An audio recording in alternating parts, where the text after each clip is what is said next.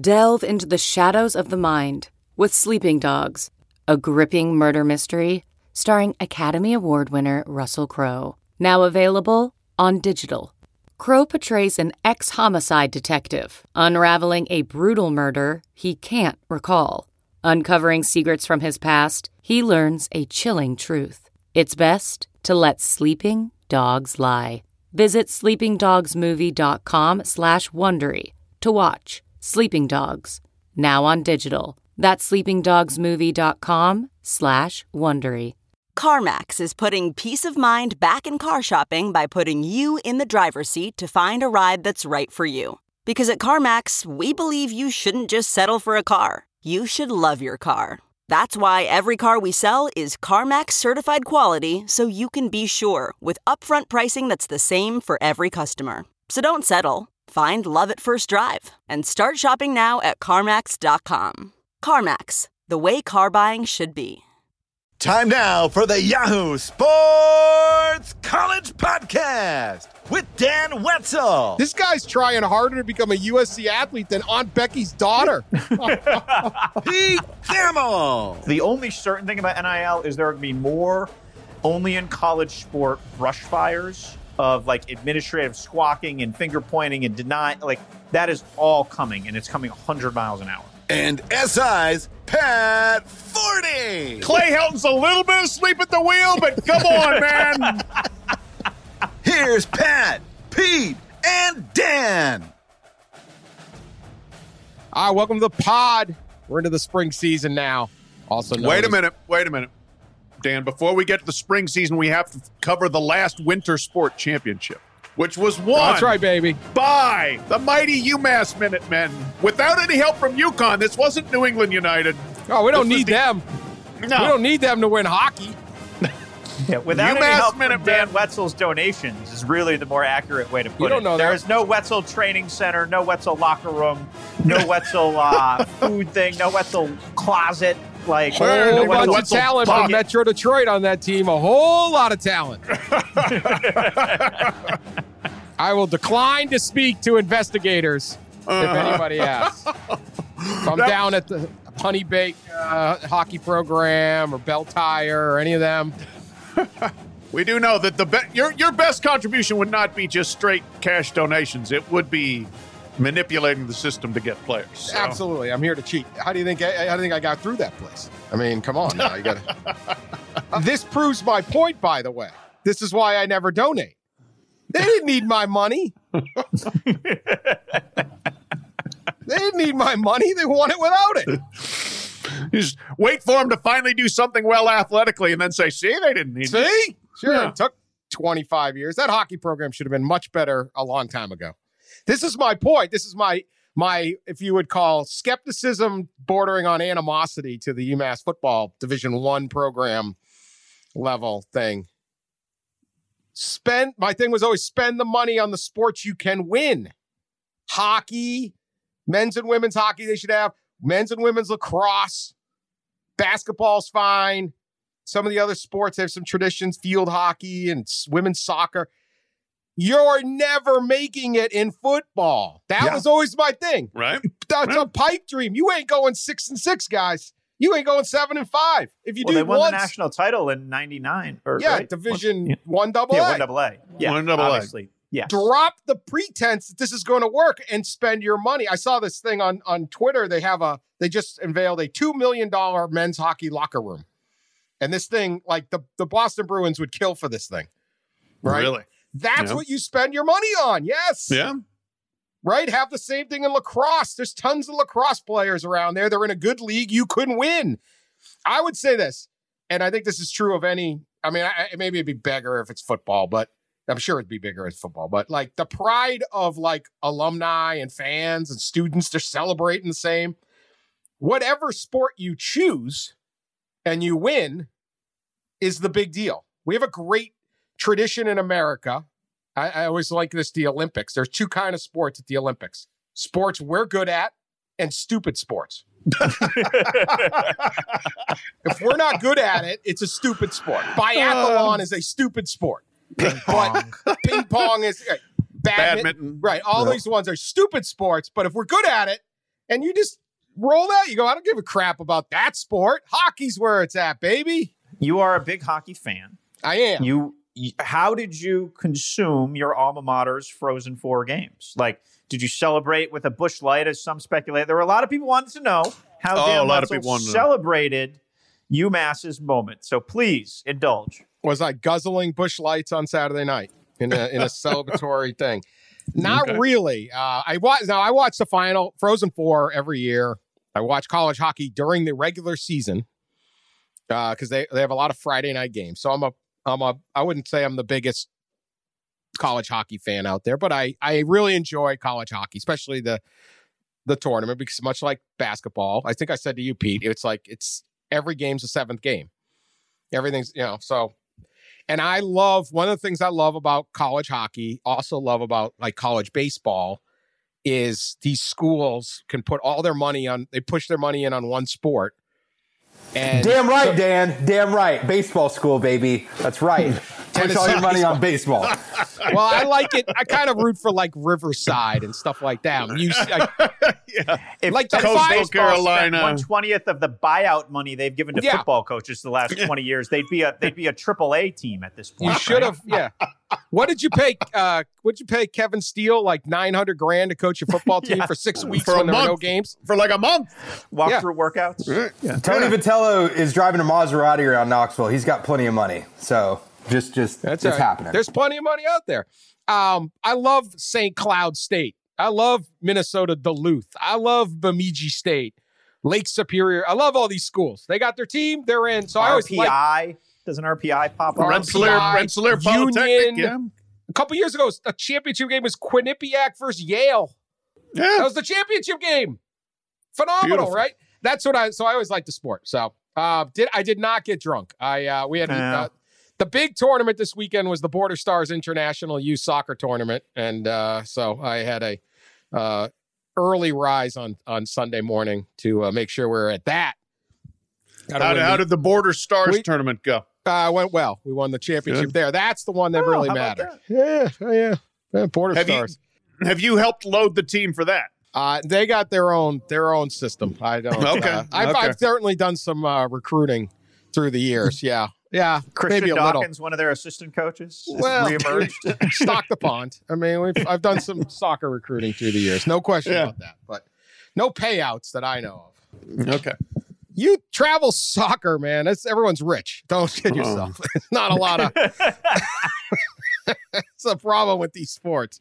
Yep. Not exactly. You're not going to bribe too many people, but they won. So anyway, no, I did not. I did not. Someone sent a tweet about the 77 pack of Natty Light. So they said that was your donation. I would have donated that to all the UMass students down in Southwest. If I could have organized like just back a truck up with all the 77 packs, I would have done that for the students down there. There you go. Yeah, Adrian Wojnarowski once famously donated to pay like transportation or tickets for Bonaventure students to go see their team in the NCAA tournament. Dan may or may not back up a truck full of 77 packs to the electric company there and let the students drink. That's right. Throw some DP dough calzones on the top of it, or maybe Antonio's pizza on the house. Yeah. Get it going. Get them right to Moore Hall. Get it. Can we at least get ranked in that group of 5 conference college town rankings now? Damn. That was some disrespect. All right, that lit people up. Anyway, so title is won. Should be the first of many. Pressure's on now. And I didn't waste money donating to anything. UMass will be all right without me. Yeah, when New England United happens, then we'll know. That's really that was innovative. Yeah. I need like Matt Fator to write this proposal up on masslive.com or something. Get something going, right? Jeff Jacobs, can we get a columnist United? There you go. Jeff Jacobs down in Connecticut, Matt Fator in Massachusetts. We write this thing together and get the New England United. I'm there. You can't say I didn't. Okay. I'm stealing that idea. No. Holyoke, man. That's the meeting spot. That's ground zero where the powerhouse comes together. Yeah. See, this is how volleyball was invented. This is how youth soccer works. Volleyball. Merge teams. Really? Volleyball. Where? Volleyball was invented. I think the volleyball invented at the YMCA in Holyoke, Massachusetts, 1895. William G. Morgan. How about that? Wow. How about that? Hey, it's amazing that's not better known. I mean, volleyball is it's not like a minor international sport. Yeah, not like a minor operation. Springfield, Mass. Invents basketball in 1891. Holyoke, Mass. Invents volleyball in 1895. That was like the cradle of nothing has happened there civilization. Since. Nothing has happened since. It's been a quiet 125 years. It's an indoor sport for businessmen who found the new game of basketball too vigorous. Too vigorous. Oh, my God. That's tremendous. Set shots in the peach basket, huh? All right. Can't handle that. The transition defense was a little too much, so they rolled up the Holyoke and batted the ball around. It's not really the Nate Oates, space the court offense, but that's all right. Let me say this about, because it sort of all merges together. This isn't on our little rundown, but Dirk Chatelain, who is one of the columnists in Omaha, the World Herald, does a great job. We had this little back and forth a couple weeks ago because he was trying to think of sports. There's all this talk where they need to promote the women's basketball tournament more, NCAA, and this could be bigger. I'm kind of the belief that there's a ceiling on women's basketball, and I don't know. They've promoted that a lot, particularly ESPN, for decades now. This is not an under-promoted sport. I think there's a cap on that. If you look at the long-term trends of the ratings, they never really go up much. People will see, I think people were like, look at how much higher they are this year. It really wasn't much higher. And it was like the best since 2012. So then it was better then. I don't think there's a huge growth potential in women's basketball, but he was debating with some different followers, and I follow him, and he's a smart guy. Is there a sport, particularly a women's sport, that the NCAA could try to turn into something big, and particularly a women's sport that isn't also played by men because it's more popular with women? Because it's just a tough grind when you can watch men play basketball and women play basketball. Some people like the women's game more. That's fine. But a lot of people sit there and go, yeah, I'd much rather watch, men dunk it and all these different things. Same with hockey. I've covered women's hockey. It's not as fast as men, And his thing is women's volleyball. I think gymnastics, which we talked about last time, obviously is very popular. And I think they could do a better job of turning women's gymnastics into a big deal. And I thought that was pretty interesting. I was actually interested in what you thought, Pat, because, obviously I would say your favorite college sport other than football and basketball is swimming. And when you know all the storylines, the swimming championships become really exciting. And there's pockets, right? Pete and I really like lacrosse. You go to Oklahoma and Iowa and Penn State, and the wrestling is huge. And, baseball, obviously, softball, different sports have different spots. But what do you think of that? Is there a way for the NCAA to put themselves behind one of these sports and it really blows up? Because I can tell you they do almost nothing for hockey. Yeah. I watch, but it's usually most of the NCAA tournament is on ESPN News. Okay, that's not doing so good. I'll watch it. Enough people will watch it, but not enough. And I don't care. I'm not going to, oh my God, this is whatever.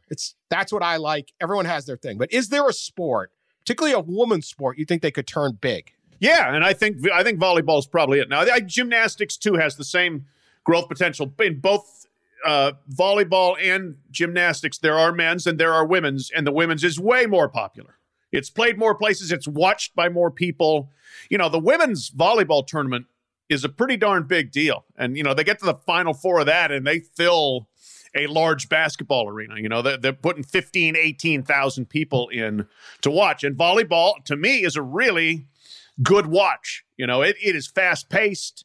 It's athletic. It's people diving. It's people pounding the ball. It's fun to watch. So I think they could definitely do more with that. I think the conferences could do more with it. Not just the NCAA, but the conferences themselves. And some of them have made progress in that area. Specifically, I think you look mostly at the Big Ten. I think the Big Ten Network does a pretty good job of broadcasting some of the stuff from the Olympic sports. They do a lot of wrestling. I think they do a fair amount of hockey. They do some volleyball. But the other thing, Dan, as I look at the calendar, volleyball, the fall sport, that's the soft spot there because men's basketball, women's basketball, same time. Softball, which has some real pockets of popularity. Baseball, same time. Spring, you probably have a window there for gymnastics. But that's a winter sport, so that's kind of gets overlapped with basketball. But fall sports, it's football and it's nothing. And football is the giant. But if you want a woman's sport window to build on, I would think the fall would be it. And usually they have their Final Four, I think that first Saturday in December. Maybe if you move it, if you have it on the second Saturday after the football championship games are over, that's kind of an open weekend. You got the Heisman Trophy usually and nothing. The New Mexico Bowl. Plug that in there. I think that you could make some hay with it. And yes, it's already fairly popular. There is something to build on there. You're not trying to build it out of scratch. I would love to say swimming, but I'm realistic. I know what it is, what I mean? I know when I'm writing stories about swimming, there's a small people who are super interested, and there's a vast sea of people who don't give a damn, unless it's the Olympics, and then the readership changes dramatically.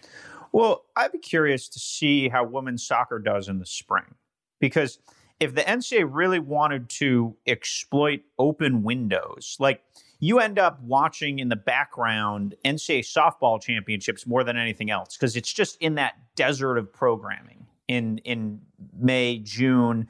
College baseball kind of has its window in June. Women's soccer is always going to get lost in the fall. It's interesting that women's volleyball is in the fall. Beach volleyball is in the spring. These are things I just learned from Googling very recently. But I would think if there is one sport that consumers would eat up, if there were big stars, if they were built up, if girls learned about them through Instagram, TikTok, Twitter, all those things, even if kids are on Twitter anymore, right? I would think women's soccer has the best chance just because it's played by the most people, right? And you have some big, consistent brands that have dominated it for years. So will people watch Sarah Fuller and Vanderbilt in the NCAA tournament this spring? They won the automatic bid last year. Do people get on board with that storyline if Vanderbilt maybe makes a run? Obviously, there's your traditional powers. I believe the dates look like they're going to be late April for the soccer tournament. But does we've all said this COVID year, everything's going to change and it gives you opportunity. Does the NCAA look and say, okay, we have a window? If a women's soccer Final Four is on a weekend in the spring here, I would likely watch if it's if it's a blockbuster game between two big brands. No offense to Pat, I don't have much interest in swimming, just like Pat Brother doesn't have much interest in lacrosse, right? But I do think soccer touches everybody because we've all played it or had kids. We just have more exposure to it day to day. And I just wonder if we will see a tangible uptick in some stars born from these windows this spring. The women's soccer gets painfully low publicity and it does get lost. And I say that from a family of soccer players. Nobody talks about it. Never hear any of my other kids talking about it. Zip.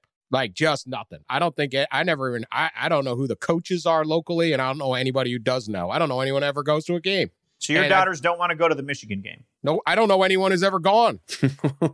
I watch more soccer than than you can imagine. And I've never heard. I think they were one of their teams got, they got to be the ball girls at a Michigan State game. One of them went up there. That's like a recruiting ploy more than anything, I think, for maybe one kid. I don't know. I guess there's a little of it. Yeah, actually, there was a little talk of Oakland U was hosting Notre Dame once. Very little, considering this is your sweet spot. So, yeah. But we did watch, and it wasn't, I think I watched by myself. It wasn't even the kids. Stanford played North Carolina in a double overtime penalty kick game in 2019. And it's a dramatic game. And it was on a weird time on a Sunday afternoon against the NFL and things like that. And so this is a sport where, and obviously women's soccer, we do very well in this country. And so I do think there's a possibility there. I just think I kind of think the gymnastics and the volleyball are the ones that, at least for female sports, but it's hard. I mean, we can sit there and say, hey, pour some marketing money in these things, but it's not easy. No, like they're sitting in Indianapolis going, we want less people to watch these. I mean, I don't want to be a jerk and just be like, do something. Like, what they're trying. You can't. And they also have 40 sports to try to hype. Yeah. That's the thing. The minute you stop hyping one, those people chirp up. I mean, like, when the volleyball thing with this last week, when it looked like they weren't going to have announcers for the first round, second round, and people were going ballistic. Holy cow. I mean, that was like, and I did have somebody, because I said on Twitter, I made the mistake of opening my mouth and said, First time. Yeah, right. Ideally, you want the full setup for everything. But in this case, where they're trying to bubble it all in one convention center in Omaha or whatever, you got to at least have the video and you got to have graphics showing the score. Announcers, I said, people that are going to watch are knowledgeable, I would think, and maybe don't need the announcers to tell them everything. Boy, that was not met well. Somebody said they would never do this for the men's tourney. It's like, there is a men's tourney. You don't watch it. Nobody does. Right. This is not, again, the NCAA hates women. It's also not the NCAA, it's ESPN. It was ESPN's decision. Yeah. ESPN has been a huge proponent. I mean, you look at what they do for women's basketball. Oh, gosh. For decades, they have turned, and it's not just broadcasting regular season games. They routinely have women's basketball coaches on SportsCenter and Scott Van Pelt, and they will talk women's basketball. Certainly, if you're going name recognition, guys, someone like Gino Auriemma, or certainly the late Pat Summitt, or Tara Vanderveer, maybe to a point, Muffet McGraw, most of them had higher name recognition than Scott Drew. Oh yeah, until recently, certainly Auriemma did. There's not a sports fan in the country that know Gino Auriemma. So like they've done a lot. It was an interesting thing because it's like maybe you can zig. I don't think you can I think there's a cap on women's basketball. It's a good cap. They get a good number. It's nice, whatever. But the idea that you're just all of a sudden going to have 26 million people watch a women's basketball game or something, there's just, you're talking about 10x, 15x of your audience. It's just hard to fathom, but I do think they could grow some of these others that aren't maxed out. But again, if you know how to max it out, I can write a column bashing them. But if I knew how to do it, I would start a consulting company and the NCAA pay me a lot of money because not that easy to do. People are just only. Do you know who's number one in soccer right now? It's an ACC school. It's Virginia? North Carolina or Virginia? Virginia? Nope. Florida State. Oh, Florida State. Florida State has an incredible player from China. Oh, yeah? Really? Yeah. We actually did meet at a clinic. They were up here. Huh. How about that? Was she getting paid to do the clinic? I don't know. Okay. She get that same under the table defenseman money that Dan sent over to Amherst. I'm not sure. I got nothing to do with FSU soccer here, man. I don't know, but I do. Someone was like, take a picture with her because she could be the best women's soccer player in the world in about 3-4 years. So anyway, all right, FSU. Yeah, they won it in 2018, beat North Carolina. Again, like these are big brands. I'm looking, this is the last 10 champions. Stanford, FSU, Stanford, Southern Cal, Penn State, Florida State, UCLA, North Carolina, Stanford, Notre Dame, North Carolina. Like, man. Yeah. Not bad. Not bad. It's better than trying to sell the St. Cloud State Bemidji State game. Yeah, it is. Dominate that St. Cloud market. All right, enough of that. This weekend feels like national name, image, and likeness. The first spark of name, image, and likeness. We had two things in the state of Florida. Their law goes into effect on July 1st. The NCAA cannot prohibit players from profiting off their name, image, and likeness. The NCAA has pushed this thing up to where they're about to fall off the cliff. They're backed up. I don't know what's going to happen. The machinations of this on whether they can get a national system in place or whatever. But in the state of Florida and a few other states, July 1 is it. Two things that I saw, and there may be more in the state of Florida. One was Florida State announced on Monday what they're calling APEX, Educate, Empower, Elevate, a huge program that will max out teach, educate, and maximize any athlete at Florida State's ability to earn money off their name, image, and likeness. It includes a mandatory 2-credit course that everyone's going to have to take. The 2 4-credit course and the NIL education provider will lay out a roadmap to professional drafts, Olympic sports, grad school, the workforce, entrepreneurism. It'll facilitate student athletes starting to build a foundation of NIL success as a freshman. Juniors and seniors can then enroll in a second one that'll examine social media brand building, brand management, social analytics, like the whole thing, right? They are lined up and ready to go. They're hyping up how many Twitter followers, all the different stuff at Florida State. I mean, all the way. FSU golf Twitter account is the number 4 Twitter account in the country among women's golf programs, right? Okay, I don't know, right? So here's all the stuff, and you come to FSU, you're going to make money. And they are selling it. They got videos. They're all on their website. At the same time, this weekend, Central Florida had its spring game. The Gus Bus, Gus Malzahn, jumping on this, had the players, rather have their name on the back of their jerseys, had their Twitter handles or social media handles. And he said, this is the future. This is the new age of personal branding. We're going to embrace it. He hyped up how young his alumni group is. He made fun of the bigger schools, saying they're Facebook schools, and basically Central Florida is Twitter, but here you go. I mean, it's pretty interesting. I thought his speech was really good. We're kind of off. Here we go. We got 2 FSU and UCF are not small entities saying, hey, pay attention. You're looking for a school. Why are you going to a school in Alabama? Why are you going to school somewhere? Like, we're here and you can make money. Brilliant.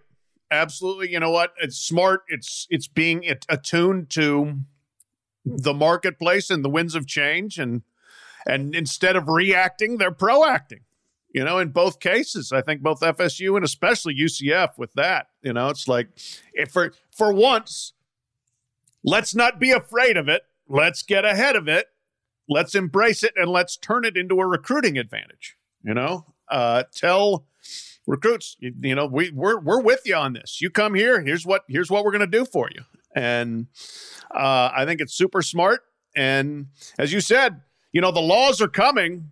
The NCAA is like, well, we're not quite ready. Well, you've only had like 4 decades and you've done nothing but sit around. So now the law is going to take into effect and things are going to happen. You're going to sit there and hope Congress comes along with one umbrella law here relatively soon. But, you know, waiting and hoping that Congress is going to do things on your timetable and the way you want them is a risky strategy in and of itself.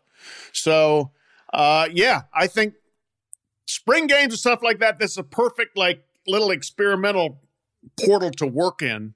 And new AD, new coach, UCF, new brand relatively. Why not? Just throw it out there. And I think the response to it has been good so far. And I would not be surprised if you see some copycat stuff happening elsewhere rather quickly. Well, this was a major failure by Gus Malzahn. He could have put on the back of his coaching windbreaker at scattered, smothered, and covered and gotten like 10 times more attention for his Waffle House affinity. But instead, he just wore some Knight logo and didn't happen. No, this is a win. And look, none of the 3 of us watched a snap of the UCF spring game. Let's be honest, right? Like, didn't actually know it was happening this weekend. So at the very least, right there, they're winning, because I'm sure there were a lot of other spring games this weekend. We're not talking about it. It made the rounds on social. It got the desired buzz. I mean, if dozens of people maybe followed these guys because of that, I had someone point out to me that, you know, you should probably be putting Instagram handles, not Twitter handles, on there, because Instagram is really kind of the mainstream, of that generation, certainly right now. But look, all kinds of wins. There is zero chance this was Gus Malzahn's idea, like zero chance. But credit to him. He is at a Maverick school that it's made its name through great performance on the field and being an antagonist off it. And this is another way they are being an antagonist and standing out and refusing to blend in. So I give them all the credit in the world for seizing this moment and kind of winning a dead weekend. Yeah, I've just looked at Dylan Gabriel, who's, you know, would be their most fit. He's got 7,800 Twitter followers. So I don't think the movement, but it was a point. And you're right that if you're trying to get paid, it's Instagram, it's your TikTok handle, or hell, it's just a Venmo, baby. Like, you know, if you're the kid that scores the winning goal in a hockey game to win the national championship, and your Venmo's on the back, it's the most direct way for someone to throw you 20 because he's excited and drinking a whole 30-pack of Busch Light to celebrate. That could have been your first donation to your alma mater, Dan. Could have been. Yeah, that overtime goal on was that Thursday night? Yeah, Thursday night. You could have slid it in because it's past midnight. You probably had a drink or two. You're probably pretty excited. Maybe a little group text with your with your college buddies. Could have slid that in. Could have happened. Take that, Duluth. Oh man, I love the hockey schools. Just off-brand on off-brand. Anyway, so I don't know. But it's clear the Florida schools are banging a drum, and I mean the goal is not necessarily to hype up Dylan Gabriel or anyone else. It's what Gus Malzahn wants is the next kid who's 16, 17, the kids they're recruiting right now to say, well, maybe Florida's the spot. Let's go to that. And all these other states are scrambling to get it done. But this is my thing. There is great potential to make money at all of these schools. And if there is a finite amount of money at every school. There's a finite amount of star power.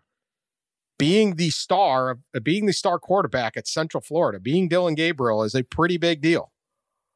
And it's a bigger deal than being the third string guy at an SEC school. And that's what's going to level this recruiting playing field some. And that's why I think this has the potential to be great. The coach I have seen most aggressively embrace this from the start is Scott Frost, the former UCF coach, who certainly knows about, like you said, kind of market disruption, but is now at Nebraska. And I don't know that there's a program that will benefit more than Nebraska because Nebraska has fans and money and passion. They just don't have any players nearby. Right. But those three things can make you drive through a lot of cornfields to go play there. And so, I think this is the start of it. And I think it's going to be really, really interesting. We're going to talk a lot of NIL going forward, but it's like, this is the new era of this sport is happening starting right now. And one day we'll look back on pre and post. Yeah. I really believe that. And so people who think this will get worse, those alarmists inside college athletics, these commissioners, these athletic directors, the president, the existential threat, I am predicting, I will either be proved brilliantly correct, which I will, or I will be proven a total moron. And I predict, I thought what would be great will destroy the sport. It is an existential. I'm taking my shot. There's no question it's going to be good for recruiting. No doubt about it. And that it's funny, actually, your Nebraska point. I'm thinking if you're the best player in Denver, best high school football player, and you've wanted to go to the University of Colorado, well, that's fine. But if you actually care about maximizing your brand and you just don't want to go to a really cool campus and have fun, you would be so much bigger. You can't have fun. You can't. You cannot have fun. Not allowed. If you're willing to be bored stiff, but you got a couple bucks in your pocket. If we had any Cornhuskers left, they're gone now. You just completely crapped all over. They already hate Nebraska. There's plenty of them that hate. Listen, it's fine. They finally are like, they're saying something good about us.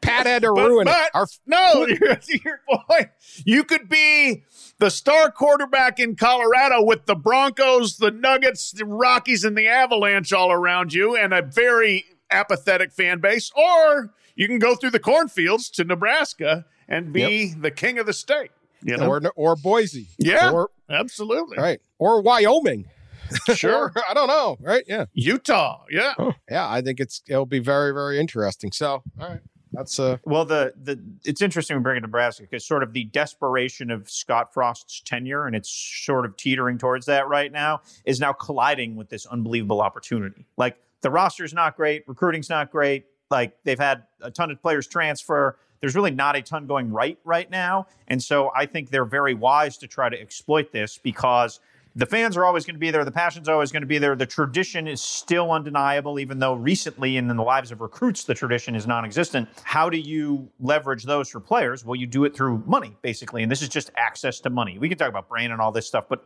at the end of the day, this is going to allow the players to immediately make money and then position themselves to potentially make more money as it goes on. And I do think in the Colorado versus Nebraska debate, if you will, you can go be on the Big Ten network or you can go be on the Pac-12 network. Like, that's going to matter.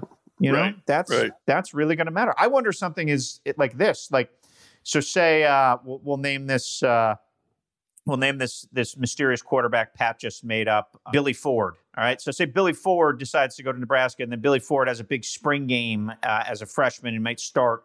Like, if he goes up and does an interview with Dave Revson and Jerry DiNardo, can they put Billy Ford's Twitter handle up? Can they put his like that's going to be a thing? They put Dave Revson's on there, don't they? Yeah. No, I mean, I'm sure they do. He's a good follow. They should put Dave Revson on there. True. But but that becomes a way to there are all these little things, and I only bring that up because they can't put his Venmo. Can they put his Venmo on there? Can it be that overt? I don't know. But I do think there's a million little things that are going to be squabbled to death. The only certain thing about NIL is there are going to be more only in college sport brush fires of administrative squawking and finger pointing and that is all coming, and it's coming 100 miles an hour. BTN Dave Revson, by the way. That's Revsine. We should give him a little plug there because he is good on Twitter. He's a pod listener. He is a pod listener. Yeah. In an era where in college football, I don't believe we've had a first-time champion in college football since the Florida Gators in '96. That's unbelievable. This was, Sully brought this up, right? This is a good topic. Tennessee had won one before, and not one of those all-white team laundromat championships. 19, they won it in 1951. But I won't fault them. But I'm not buying any national championships until I don't know when. But sorry, I guarantee you, Tennessee State in 1951 would have kicked the living hell out of Tennessee. I feel pretty confident in that. I don't know, but no, nothing against the 51 Tennessee guy. But whatever, you didn't have a lot of these. You don't get first-time champions. Alabama, LSU, Clemson, Alabama, Clemson, Alabama, Ohio State, Florida State, Alabama, Auburn, Alabama. This is our thing. Women's soccer has better, which once was dominated by one team. Literally is better than this. The sport needs a disruption. It needs a disruption, because I do think the one frustration of fans, obviously we love this sport, the people listening love this sport, but the one disruption is we don't stand a chance. I know who's going to win generally every year. I mean, you go into any season, these three NBA teams are likely the best, but they rotate. It's not every single time. Milwaukee's really good now. Well, you have a path to get there. In college football, you just don't. So this is a disruption to the sport that I think is overdue because I don't think it's even you go to basketball, first-time champion this year, Baylor. Let me put it this way. What football team when you look at college football and say first-time champion, what one would be likely to do it? Boy, without having them in front of me, who hasn't won, but I think Oregon. Oregon could. I would say let's cut it at Georgia won it in 1980. I'll cut it there. I don't know. Pittsburgh in 76 is probably legit and all that, the mid 70s. But Tony Dorsett, he was pretty legit. Right, but they aren't winning it. Let's start with 80 on. So it's Georgia, Clemson, Penn State, Miami, BYU, Oklahoma, Penn State, Miami, Notre Dame, Miami, Colorado, Georgia Tech, and then all the usuals. Yeah, so what do you think? Okay. Oregon's. Oregon. So since 1980, the team that has not won it, I would have Oregon up there. Texas A&M, good gravy. Yeah, they should. The fact that they haven't tells you how badly they have underachieved, frankly. Who else would be on the list? And that, if you want a true outlier that, if they could overcome maybe the unovercomable conference affiliation blockade, UCF was the school you would look at, I think, outside of the Power Five. But within the Power Five, A&M, Oregon, Who else? Maybe is there? I would give. My two would be to add to that, or a couple to add to that. North Carolina, I think they could. Yeah. And I think UCLA could. Oh gosh, absolutely. How the hell? What about Stanford? I mean, Stanford was, in the top 10 conversation for a while. They've trended off of that. They've trended off of that since then. They probably had to pay Brooke Forty so much money to go there that they stopped getting the kind of quarterbacks that they'd gotten before. I think Washington, if things fall right, could contend. They won for it a in national 91. Title. They won it in 91. Right. They did win in 91. Half the title. Yes. Backyard rivals Washington and Miami, Florida won it. Yes. Probably not a lot of alumni overlapping on that one. No. Two schools that can't get any further away from each other. Virginia Tech had a nice run for a while. Yeah. It seems like that might be hard to recapture, though. That seems capped out. The market forces that made that feasible, like just based on location and available recruits, Maryland should be able to build itself into a top 10 program. Now, all those recruits are pillaged by outside places.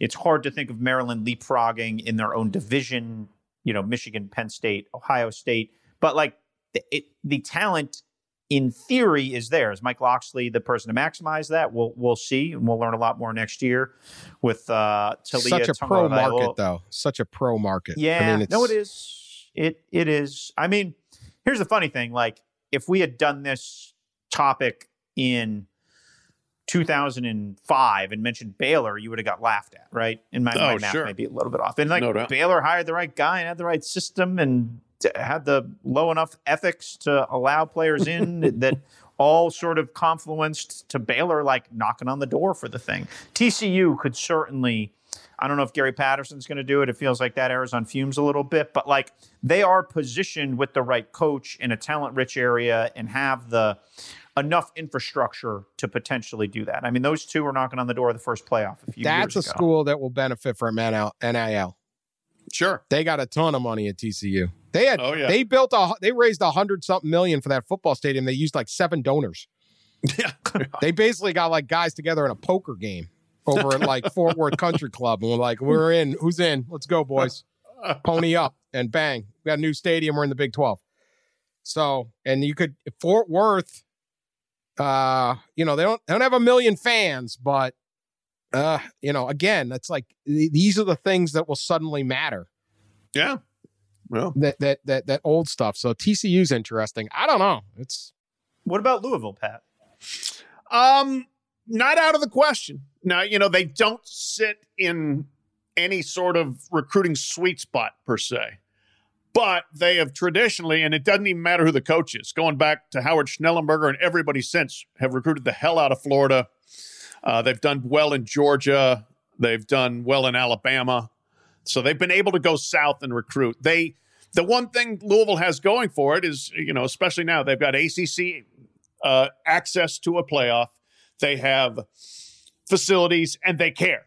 People will donate money to make sure that they have whatever it is that they need. So that's not out of the question. That's going to be a hell of a NIL city. Oh boy. Oh my gosh. If you're a basketball player, man, or like Lamar Jackson. Oh my gosh. Lamar Jackson would have made so much money. He and Teddy Bridgewater both were more popular than any basketball player since I've been here. And I've been here 30 plus years. I think this is the thing. You get this almost pro market size city. Yep. That's what we're talking about with Nebraska and Omaha, Lincoln. That's Boise. That's Fresno. That's these cities that don't have, especially if you do not have a pro football team. People love football pretty much equally everywhere in the country. So This is your team. This is your team. And that could really be a boon. How about this one? How will Notre Dame fare with this? They are the biggest brand still in college football. They have their own network. They have a gazillion fans wherever they go. It's everyone sits there and says Notre Dame. Everyone wants to kill Notre Dame until they show up at your stadium and it's the biggest ticket ever. And your TV ratings are up. I mean, it's still Notre Dame. They have, the academic limitations hold them back, but from maybe really getting to that top, they're good. They're They're really good. They're in 2 playoffs, but they can't get over that hump.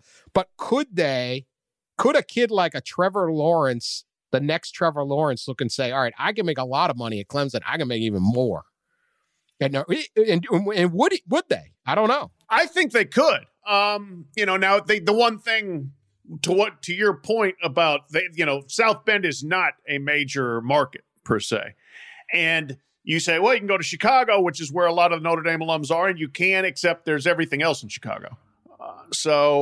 But boy, I mean, if you're able to do national advertising or endorsement deals of any kind, Notre Dame's a great place to do it from, because there are Notre Dame fans everywhere. And to your point, like when they come to everybody loves to piss on Notre Dame, and then when your team signs a home and home with them, you're like, oh gosh, when are they coming? Oh, can we go there? Can we get tickets there? I mean, like the Georgia fans, it was the trip of a lifetime to go to South Bend. So yes, there is Notre Dame cachet that is undeniable, even if people try to deny it. They also play everywhere. Yes, they play every year in California. They go to Florida. They go to New York City and play in Yankee Stadium. They go to Fenway Park. Like everywhere they go, it's a big, huge deal.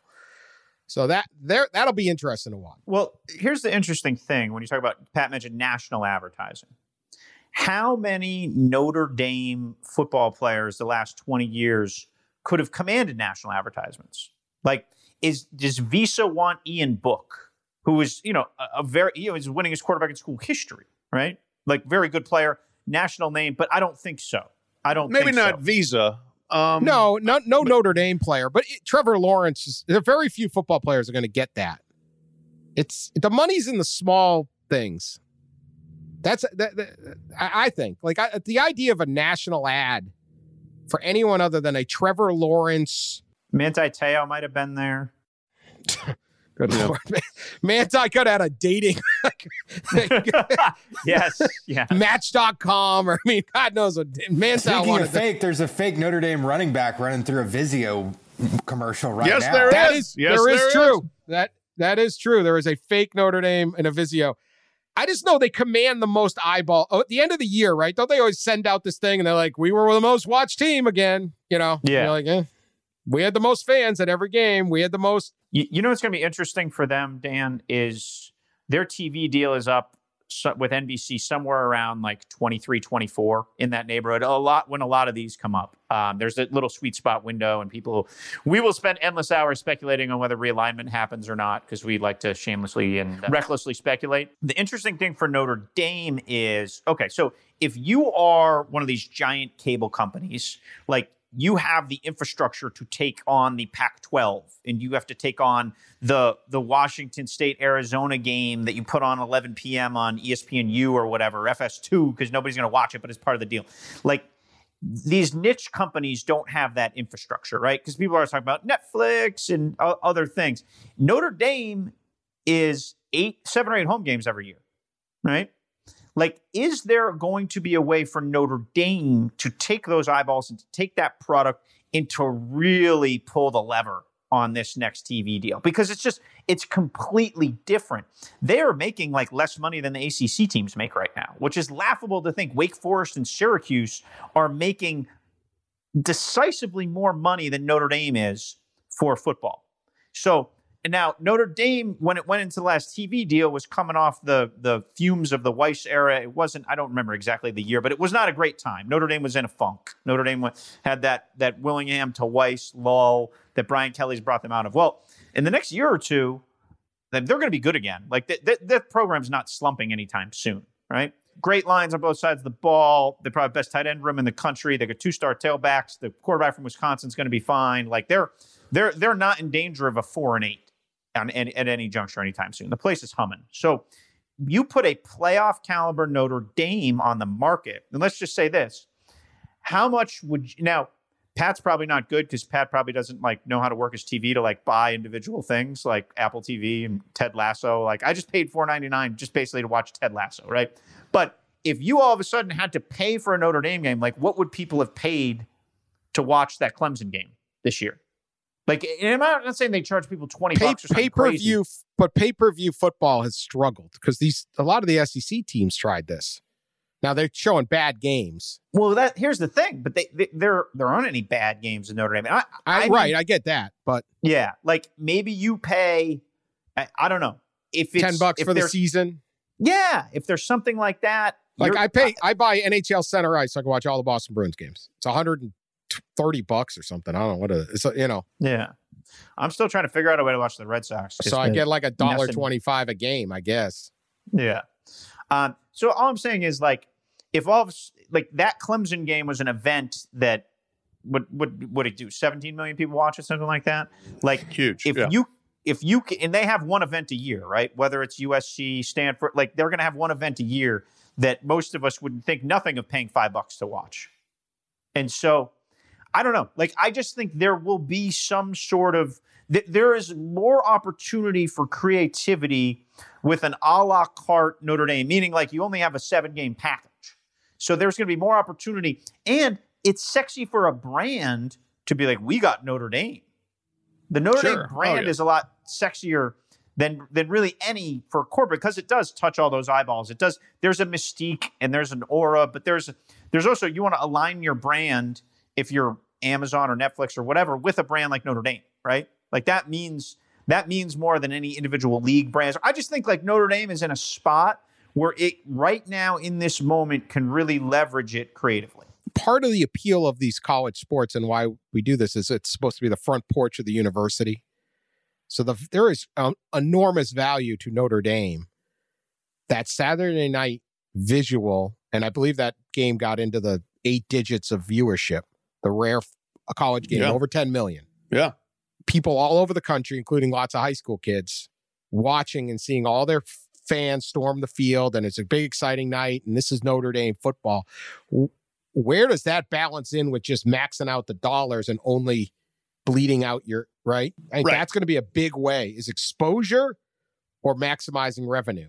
Because the exposure is what maximized Notre Dame's revenue for a long time in all sorts of things. It's a great school, obviously, but Notre Dame football is a big part of that marketing department. That's a great point, is that, Notre Dame football is a incredibly valuable entity. The University of Notre Dame is an incredibly valuable entity that has people all over the country dying to get into it. And their admission rate is really low for a reason, because they can say no to a lot of people because so many people want to go there. But yeah, where do you find that balance? The one thing NBC has offered is exclusivity. There is no other game that you have to wait to end before Notre Dame's game starts. If you're sitting there waiting for the Alabama 3:30 kickoff because the noon game's running long, that doesn't happen to Notre Dame with NBC. And maybe it is an a la carte thing, like Pete says, or maybe you just go back to NBC and say, look, we could go join the ACC and make 3 times more what we're making here. So you need to pony up to that much at least. Or, whatever way you do it. Notre Dame is sitting on making a bunch of money. But as Dan said, there is also that the university brand is so big that you don't necessarily have to just say, hey, we're going to go hunt for every football dollar we can get. You are sitting on a pile of cash and prestige, basically just being the school. And they also have a thing about trying to make sure that the athletic tail doesn't wag the dog, even though football is damned important there. Let's be real. They got a $13.8 billion endowment. Yeah. Okay. And they want that to go. I mean, I've always said, because people bring up that point you bring, Pete, when they're talking conference realignment and stuff like Notre Dame, Wake Forest making more in TV money. And I always am like, go to South Bend, walk around the campus and tell me where they're hurting for money. Yeah. The dome is gold. And they let that sit out in the South Bend winter, baby. They got money piled up all over the place. Like they whatever. They're not hurting for money. The day Notre Dame's got to reach in the pocket and go, well, forget it. We can't compete with Syracuse. Oh my God. But you also don't get that rich by leaving money on the table too. You know what I mean? Like, well, I don't know. If someone's a billionaire, they're like, oh, it's only $1 million. Like, the people make those decisions to build endowments that way by leveraging business opportunities. I just wonder, because there is great value in that visual. It's going to be it's something that athletic departments, 3-4 years from now, being on linear might be like old school. Like being on Amazon Prime might be the same thing as being on NBC. Like we're changing. It's Pat hard might to not be, but we're all changing very radically. Like especially with young people. Correct. Right? Yes. But you want to be something that's free because the casual fan is not going to buy it. That kid you're trying to attract that's sitting there going, oh, I was going to go to this school, but man, does that look like fun? I can go to an elite academic institution and have major college football. Right. And so it's basically that. And then like there's Stanford, but they don't get the crowd. It's not the same. No offense the to fervor Stanford. is nowhere near the same. You know, and then of those top 25 schools, there really aren't any others. Maybe Michigan's in that. I don't know where they rank. I don't care about those stupid talk about bullshit rankings, man. The U.S. News and World. I love bringing those up just because I know how much you dislike them.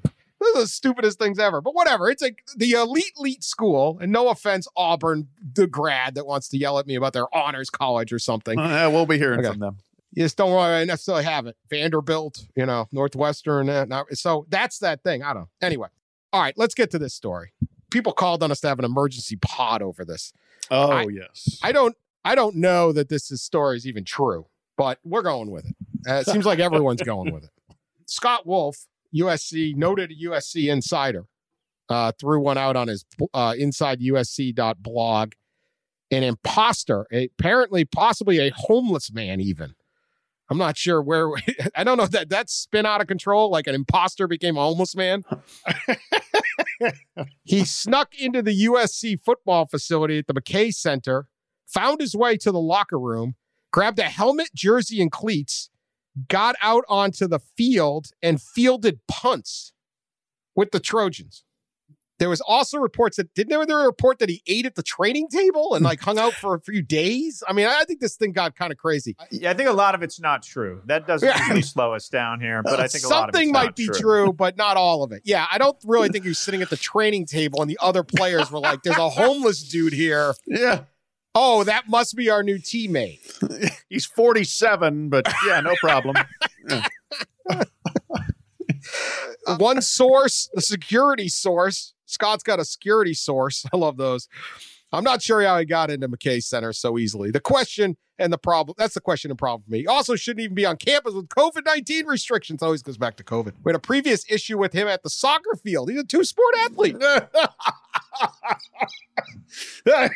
So we knew who he was, but he has never done something like this before. This guy's trying harder to become a USC athlete than Aunt Becky's daughter. Was it Olivia Jade? Is Olivia Jade the imposter? She does good. crew. She was on the rowing machine. We know that picture. Yeah. She's trying to be a soccer. She just wants to go there. Just don't make her go to Arizona State. Her parents went to prison, so she wouldn't have to go to Arizona State. That's right. She'll field punts. Absolutely. Yeah, if they just paid off Rick Singer $100,000, this guy could be on the team. So, okay. My analysis of this situation here. This is why you listen to the podcast. Here we go. Absolutely, because we're going to break lean this back down. And listen to this. Okay. Is it possible that a homeless person somehow infiltrated there? Yes, because USC is in South Central. It is a gorgeous campus that is basically an island surrounded by some pretty gritty urban areas. So you don't have to go far to run into basically homeless populations in that area. So is it possible somebody got the wise idea and said, hey, I'm going to go be a USC football player, at least just go hang out someplace where I can be? Yes. Now, getting into the McKay Center, I actually tried. I can't remember what I was out there for. This was a couple years ago. I need to pick up a credential, parking pass for, I think it was USC Notre Dame. Like, you couldn't get into that place without dynamite. It was unbelievable. I got Tim Tessalone's number 3 person to let me in a door. So that part of it, little bit difficult to process. And then is he going to just kind of find equipment to put on, and is it going to fit and everything? I mean, we don't know what this guy looks like. Maybe he was a former athlete. Maybe he's in shape and everything, but the average person walks in there like the pants aren't necessarily going to fit, the shoulder pads, the helmet. Then you're going to get to the point of catching punts. We all think Clay Helton's a little bit asleep at the wheel, but come on, man. You all of a sudden have some stranger out there nobody's ever seen catching punts. Hey, look at the number 13 out there. He looks pretty good. Don't they have like 700 coaches on these staffs? Yes. You have 9 million people overseeing everything. Like you have an analyst in charge of making sure their shoestrings are tied. And you're going to all of a sudden believe that this guy's back there catching punts out of nowhere? I find that hard to believe. The equipment guys are really the ones here. Like whoever handed him USC. So I will disagree with Pat on getting into these buildings isn't that hard. Like every door is ajar. Every practice I've ever gone to, like especially with COVID now, because a lot of them have fingerprint stuff that you can't do anymore. There's a chair propping up the back door because half the players forgot their ID. Is that every practice I've ever gone to, like you're like, how do you get in? And then it's like, oh, the door's open, nobody's there. Like sometimes people like look at you a little funny, and then you just like go walk to see the person you know. So I can believe he got in. Like the further of the progression is where I find it like a little bit hard to believe. I think this strained some credulity, and it looked like the story got some attention, so people really tried to dig into it. And more likely is that the players were coming in from practice and the guy was sitting there waiting on him in the jacuzzi. Like that's everybody else was at practice. He was getting a wash up in the jacuzzi. That's my theory. And then the telephone happened, and then he's at practice, you know. I mean, it goes on where the guy, he blended in the team well enough to enjoy a meal at the football dining facility, shared a jacuzzi with other football players. I mean, come on. You know who's in your jacuzzi. Yes, you do. It's just the game Among Us. Who is the imposter? I hope this guy listens to the pod. If you listen to the pod, we haven't had a guest in many years. We'll take you, imposter. Absolutely. Possibly homeless man. I don't know. I think some of this story is true, some's false. Our last guest was the BC football coach, and he was good, but this guy would be much. Yeah, this would be better. Come on. The unnamed imposter. Get a hold of us. We'll be back Wednesday night for more. There's plenty. See, stuff going on all the time. Or wait your call, imposter. 213 area code. Hit us up. I'll answer. Talk to you guys from later. A payphone, we'll know it's you. Payphone, corner of Figueroa. We'll handle it. Are they still have payphones? Nobody's got a payphone in LA anymore. Tough to find. Come on, everyone's got a cell. Even the homeless guys get smartphones. It's LA, baby. Talk to you later. 1, 2, 3, 4. Those are numbers, but you already knew that. If you want to know what number you're going to pay each month for your car, use Kelley Blue Book My Wallet on AutoTrader. They're really good at numbers. AutoTrader.